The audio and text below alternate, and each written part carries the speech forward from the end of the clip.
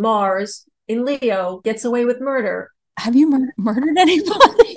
Just thought I would ask. No, I haven't murdered anybody, but I do get certain red carpet things every now and then just because it looks like I should have them. Or it just looks like you might murder them if they don't give them to you.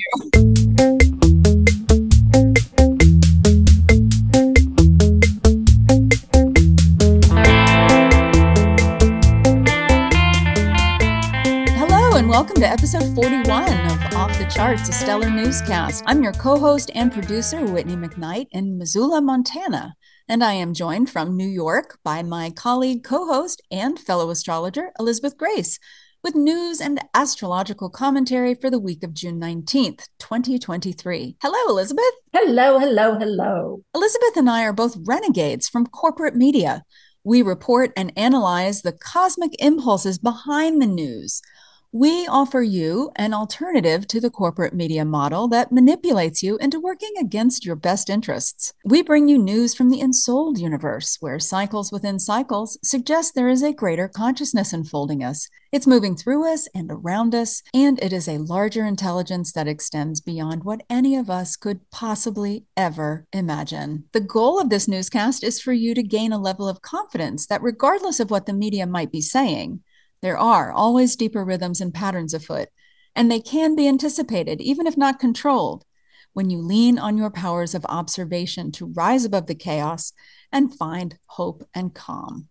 And you can learn more about this mission by visiting ensouled.substack.com, and ensouled is spelled ENSOULED.substack.com. So that's who we are. That's what we're all about. And we welcome you on the day that we record this, which happens to be the solstice. And in this episode, that's our top story, the solstice. So for our listeners down under, I think they are going to celebrate their solstice. Winter. That I know, but I'm trying to I think it's for them, it'll be Thursday. For us, it's Wednesday. Yeah, they're on Thursday, the 22nd, and ours is the 21st because they're a day ahead of us. It's the shortest day of the year for those in Australia and our listeners in the Southern Hemisphere. And here in the Northern Hemisphere, it is the longest day of the year. Humans have always had rituals to mark these days and also the equinoxes because they are important to how we experience life on Earth.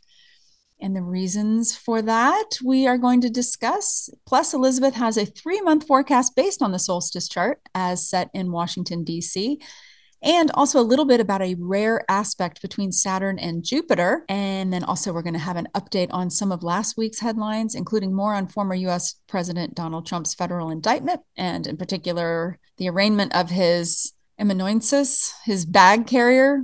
And finally, Elizabeth will share the astro weather patterns that she has her eye on for the coming week. So let's get to it. So the summer solstice here in the Northern Hemisphere, winter down south, down under. So here's what you need to know about the first day of any season, such as the equinoxes and the solstices from an astrological point of view, okay? The first days of spring, summer, fall, and winter correspond with the first day. The technical term is the first degree. That's what we would say in astrology, of Aries, Cancer, Libra, and Capricorn. So with the solstice, the summer solstice, it's Cancer. Okay. Got that? These 4 signs, why are they important? Okay, I know that, but you got that. But I just want to make sure people are listening. Okay, I'm talking to you who's listening to me now, unknown avid listener, as if you and I are sitting right next to each other and we're having this fabulous intimate conversation, and I'm asking you questions to make sure that you have received and understood all these cool things that we have to share. Okay, so these 4 signs, Aries, Cancer, Libra, and Capricorn, they are called cardinal signs. Cardinal, like the red bird, cardinal. Cardinal signs initiate. They come up with the idea and they put it into action, which then leads to necessary change. Cardinal suggests, from the Latin root of the word, that on which something turns or depends. And so therefore, the first day or degree of a cardinal sign can be seen as a turning point. To everything, turn, turn, turn. I'm singing it totally off key, but you get the idea. To everything, there is a season, turn, turn, turn. Seriously, you could write songs about it, and they did. So that is why that is why we focus on the first day of these cardinal signs. They are prominent. They do start seasons, and the cardinality is important to relate to the seasons. But in fact, the reason why astrology can be used no matter which hemisphere you're in, and I do have a lot of Australian clients, is because we're not really talking about the seasons per se when we look at the date and the actual, whether it's a solstice or an equinox. We're actually talking about just the position of the sun vis-a-vis the earth. And that's why it's about whether or not the light is growing, the light is stabilizing, or the light is diminishing. And that is really why it doesn't matter what hemisphere you're in, because it's doing something like that. And it's more about the quotient of light that we're talking about within all of the different signs. And in the cardinal signs, it's diminishing or it's growing. So in the northern hemisphere right now, the light is diminishing. This is the longest day, but pretty soon the days are going to make their way to the shortest day. And it's the reverse in Australia. The light at the equinoxes is balanced.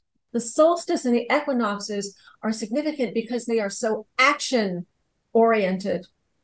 That's why this long series of Uranus-Pluto squares we had between 2011 and 2016, the 7 squares, were so, they were, because they happened when Uranus was in Aries, which is a cardinal sign, and Pluto was in Capricorn, which is a cardinal sign.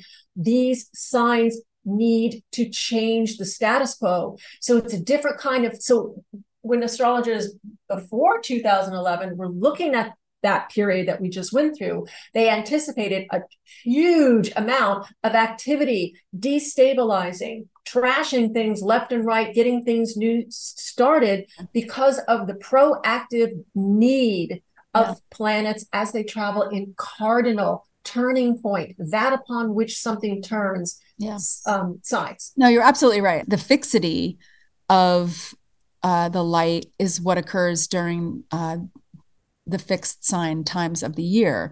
So Scorpio, Aquarius, Leo, and Taurus, that's when the stabilization comes. It's less mutable. Obviously, it's not in between things changing, and it's not the start of something. So cardinal is when something starts, fixed is when it's stabilizing, and then mutable is when it's about to change. And so it's neither one thing nor the other. It's kind of in the middle, and it can be both at the same time, or it could be one and then it can be the next thing. So that's where we are with the solstice. We're at a beginning, really. And I love that it's happened right after the new moon in Gemini, where we can think new thoughts.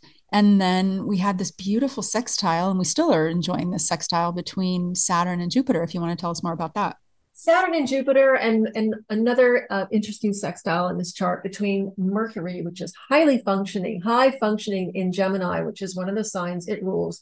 Mercury, in the language of astrology, refers to how we need to think and communicate. It is in a beautiful sextile, a cooperative aspect with Mars in Leo, which is going to go about, its action plan with drama and showmanship, with a sense of regal entitlement. I would say, but this Jupiter-Saturn sextile, which is rare, I was surprised. I mean, I did some research to see, when was the last time we had one of these? Well, the last time we had one of these was